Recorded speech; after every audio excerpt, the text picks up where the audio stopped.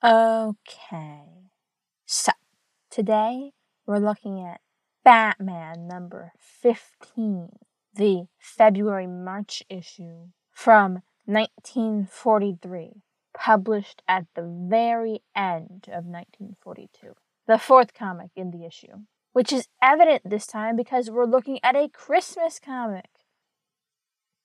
On the cover, we have the Batplane. It's flying through the streets of Gotham, and it's all decked out with snow and bells and wreaths and sleigh treads. On one side of the street, people are happy to see it, and they're throwing up their hats. And on the other side of the street, people aren't happy to see it, and they're pointing guns at it and shooting.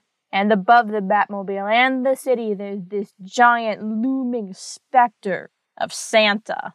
And this comic is called The Loneliest Men in the World.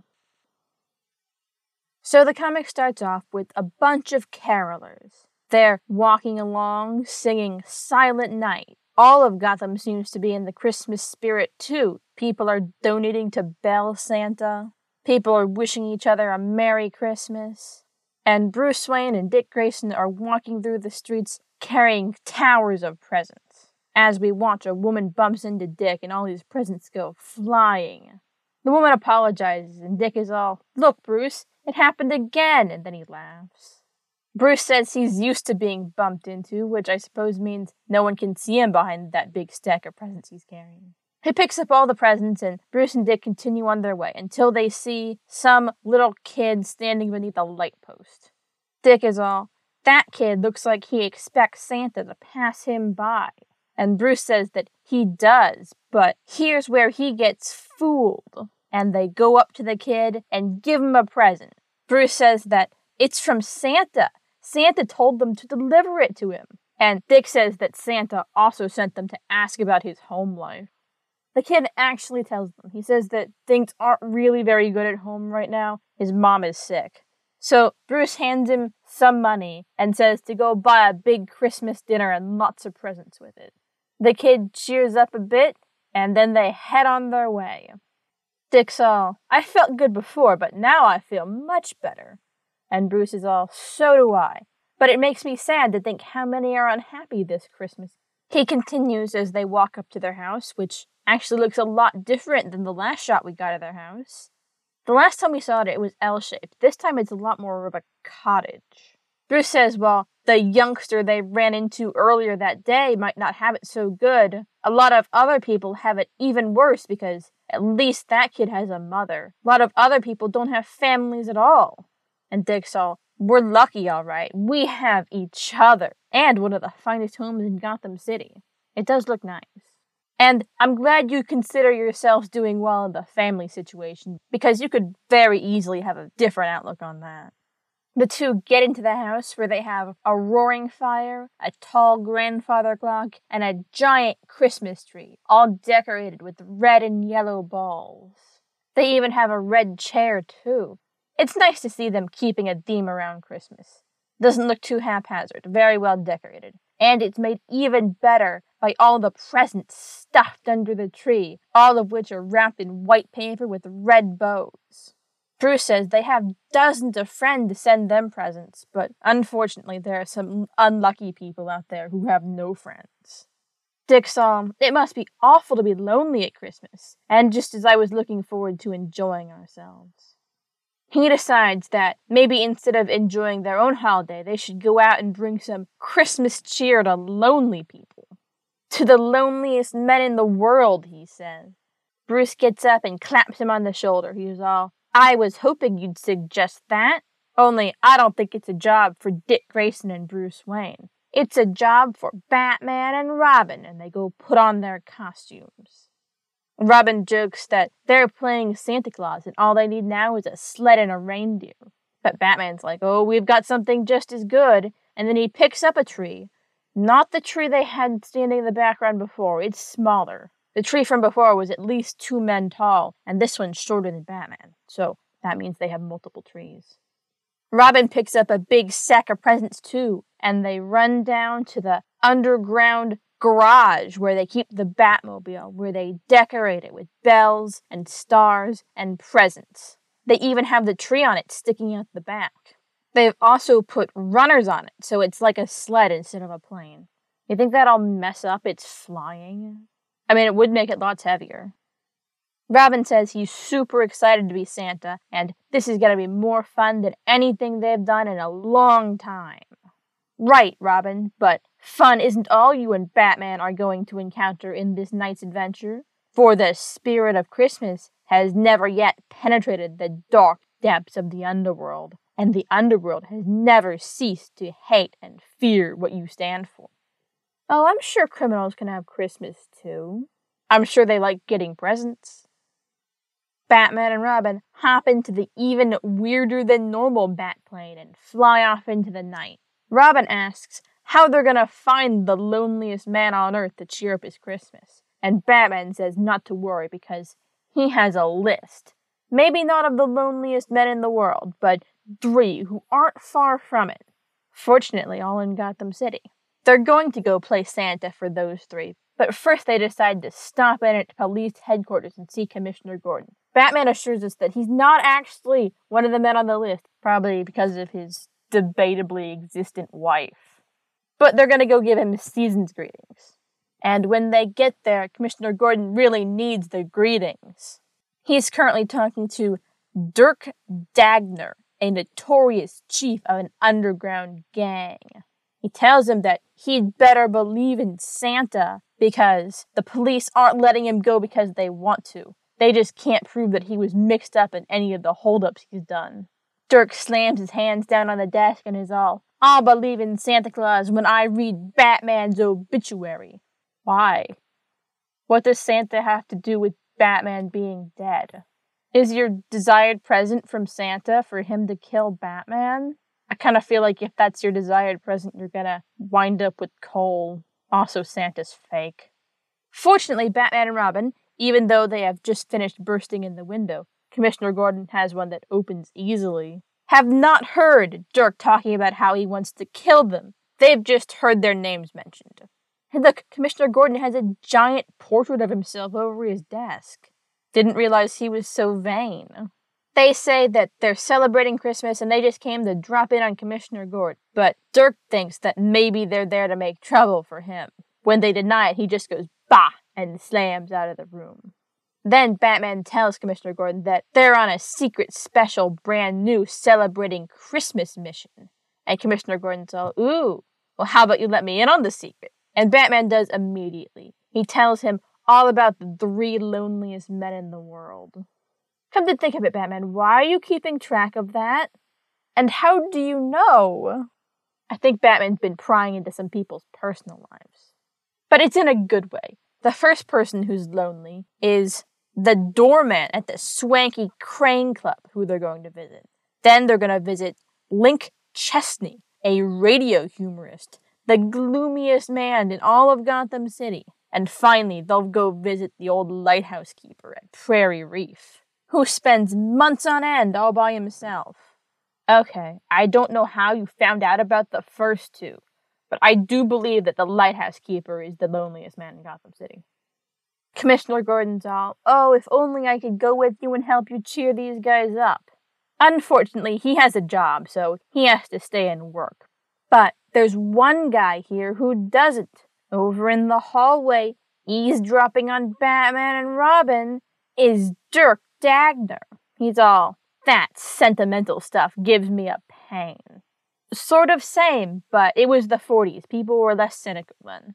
Dirk Dagner leaves the police office and he's all, this gives me an idea of how to make some dough and at the same time give Batman the worst Christmas he's ever had. Okay, that's a little far. You don't need to ruin Batman's Christmas over this. But Dirk Dagner definitely thinks he does. He goes to an underworld rendezvous and talks to 3 guys in gray suits. He tells them all about the plan, and they think it's a genius plan. I don't know why they feel like going to exactly where Batman is and trying to rob those places is a good plan, but they do, and they go. So the first place Batman and Robin are going is the exclusive Crane Club, where we see the doorman greeting all the people coming in. He's greeting them by name, too, but they barely acknowledge him. And when we zoom in, we see him shivering in the cold. He's kind of depressed because he's going to have to spend his whole Christmas Eve standing inside while all the rich people get to party inside. But that's just what his job is. He's still kind of depressed about it. He's all, nobody wastes a second thought on me. People will be surprised to find out I have feelings. Reckon I'm about the loneliest man in town. Maybe this is how Batman finds them out. Maybe they self-identify. But the doorman, Ben, isn't lonely for long. Batman and Robin drop out of the sky from the Batplane with its ladder. I wonder if it's just going to be hovering above the club while they go inside. They've come to spend time with Ben and have even brought him a few presents. The first thing they do is steer him into the club. Batman tells him that he's the guest of honor tonight. He puts up some protest, he's all, but who's going to help all those rich folks get out of their cars? And Robin rightfully points out that rich people can get out of cars by themselves. And if they can't, he says, let them stay there. The three get further into the club and everyone's thrilled. They're all, Batman, how glamorous. Then he gets up in front of them and makes a speech. He talks about how cool their doorman is, and how this is the one night where the most expensive club in town should remember its most neglected employee. Then he puts his arm around the doorman's shoulders and he's all, Ben Botts, veteran doorman. In all his years of service, he never once has been invited to join your fun, and now's the day to change that. Ben is still protesting, but the partygoers seem fine with that.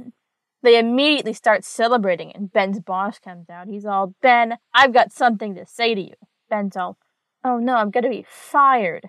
But then the boss just puts his arm around his shoulder too, and he goes, Ben, I'm so sorry for not realizing how valuable you were earlier. I'm gonna give you a raise.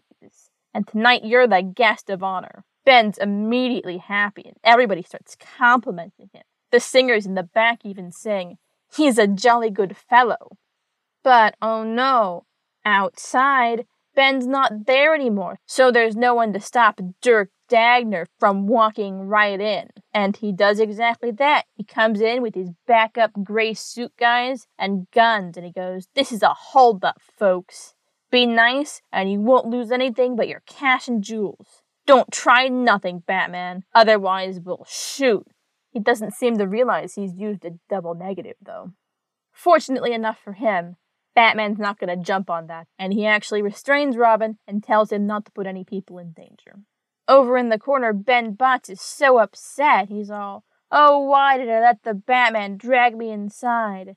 I'd have never let these crooks get past me. Now I'm disgraced. My perfect record spoiled. Now, while Dirk Dagner and his gray suit men are robbing all these people, they also go and rob Batman and Robin. They take one of the gifts right out of Robin's hand.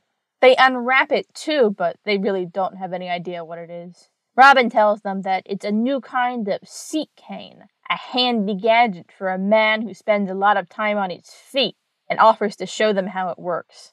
They actually take him up on the offer, and while he's reaching up to work the seat cane, they lean in to stare and see how he does it with question marks over their heads. He presses the button to activate the seat cane, and it snaps open with a snap and hits the two thugs on the head with pop, pop. Now half the gang is taken out, and Batman's able to beat up the other ones. They have a brief fight. Dirk Dagner eventually gets Batman at gunpoint. He's all, we didn't intend to kill you, Batman, but if you insist. And Batman reminds him that this is only buying him a ticket to the electric chair. In the background, Ben Botts is all, I can't let them get away with this. And he picks up a chicken from the buffet table. It's a cooked chicken. Its wings have been taken off, but the legs are still attached. The wings were probably taken off before cooking. And then he throws the chicken right at Dirk, who is pointing the gun at Batman. It hits him in the head and knocks his hat off. Then he's defeated and he has to run away, but he tells Batman he won't forget this. Robin tries to chase him, but Batman says there's too much crowd in the way. They go back to bed to make sure he's fine and find him getting his salary doubled, so it all worked out in that area. Batman and Robin head back out to the Batplane where it was parked in stabilization mode. They climb up into it and fly off to their next appointment. On the way, Robin says that it's really lucky their plan worked out as it did. It almost backfired. Imagine meeting Dirk at headquarters and then fighting him an hour later. But Batman doesn't think this was an accident. He thinks Dirk's heard about their plans to cheer people up and he's following them. But, he says, now that Dirk's taken a beating, maybe he'll wise up and take the rest of the night off. But in this case, Batman was exactly wrong. Dirk's brain has been inflamed with hatred, and he's gonna keep going after Batman. He even knows where the next place is, Link Chelsney's place. And he and his thugs head off right away. Meanwhile, at Link Chesney's house, he is having a terrible evening. He's gloomy by nature, and he doesn't even like Christmas. Who should know better than I the emptiness of it, he says. People roar at my jokes, but the minute my broadcasts are over, they forget me. Look at me tonight, the loneliest man in America. I mean, there are probably plenty of people who don't have anyone to spend Christmas with. And his house is really nice, so that's gotta count for something. While he's sitting in front of his fireplace watching it, he hears the doorbell ring. He says that he gave the servants the night off, so he goes to answer it himself. And who does he find in front of his door?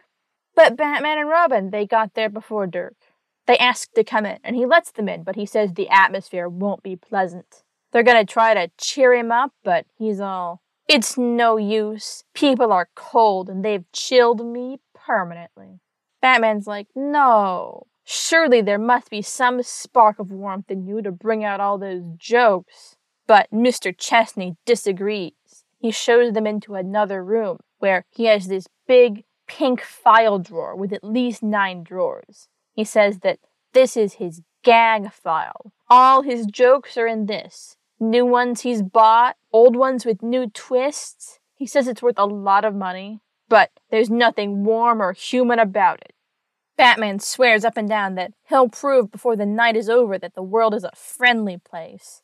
But I think it might take a good bit of effort from him because right then, Dirk and his thugs show up with a bunch of guns. They say they're gonna take the joke file, and they're gonna make him the subject of the biggest joke he's ever heard of on Batman and his kid pal.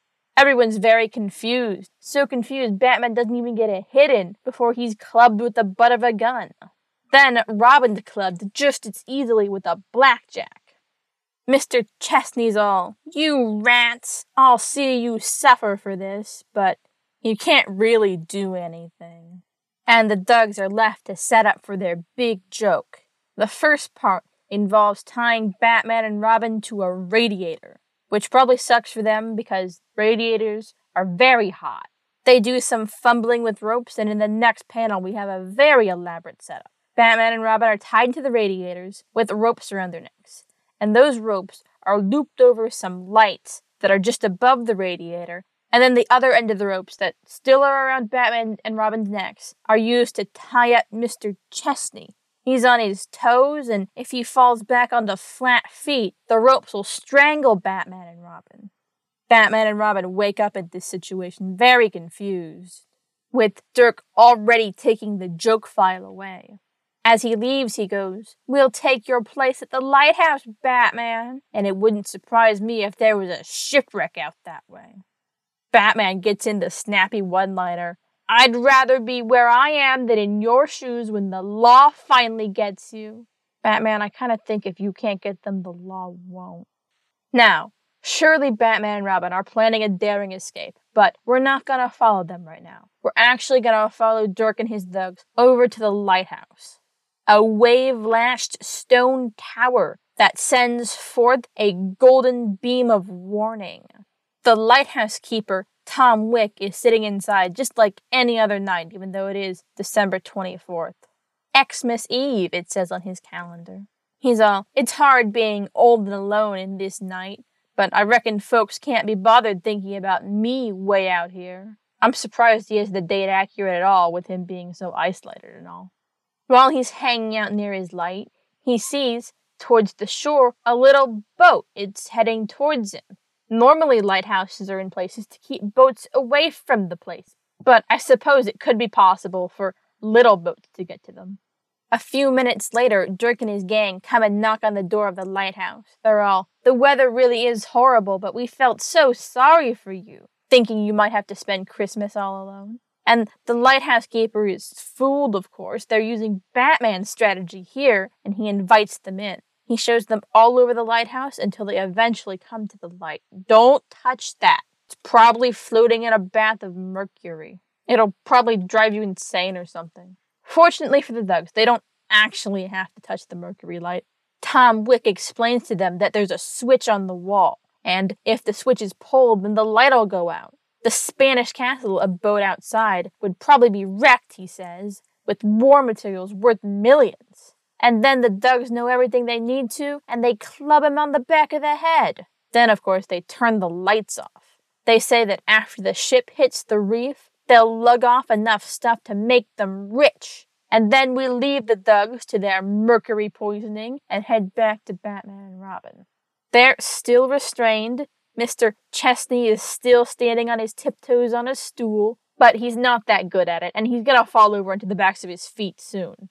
He's all, "I'd rather die than harm you, but can't stand like this any longer." Batman's like, "All right, we'll come up with a plan. It's not gonna be easy, though." And when he says that, he of course means for him, because he stretches his legs out under the stool and picks it up with just his calves. Batman's really strong. That is not a position where you have leverage. Now Mr. Chesney can stand flat-footed.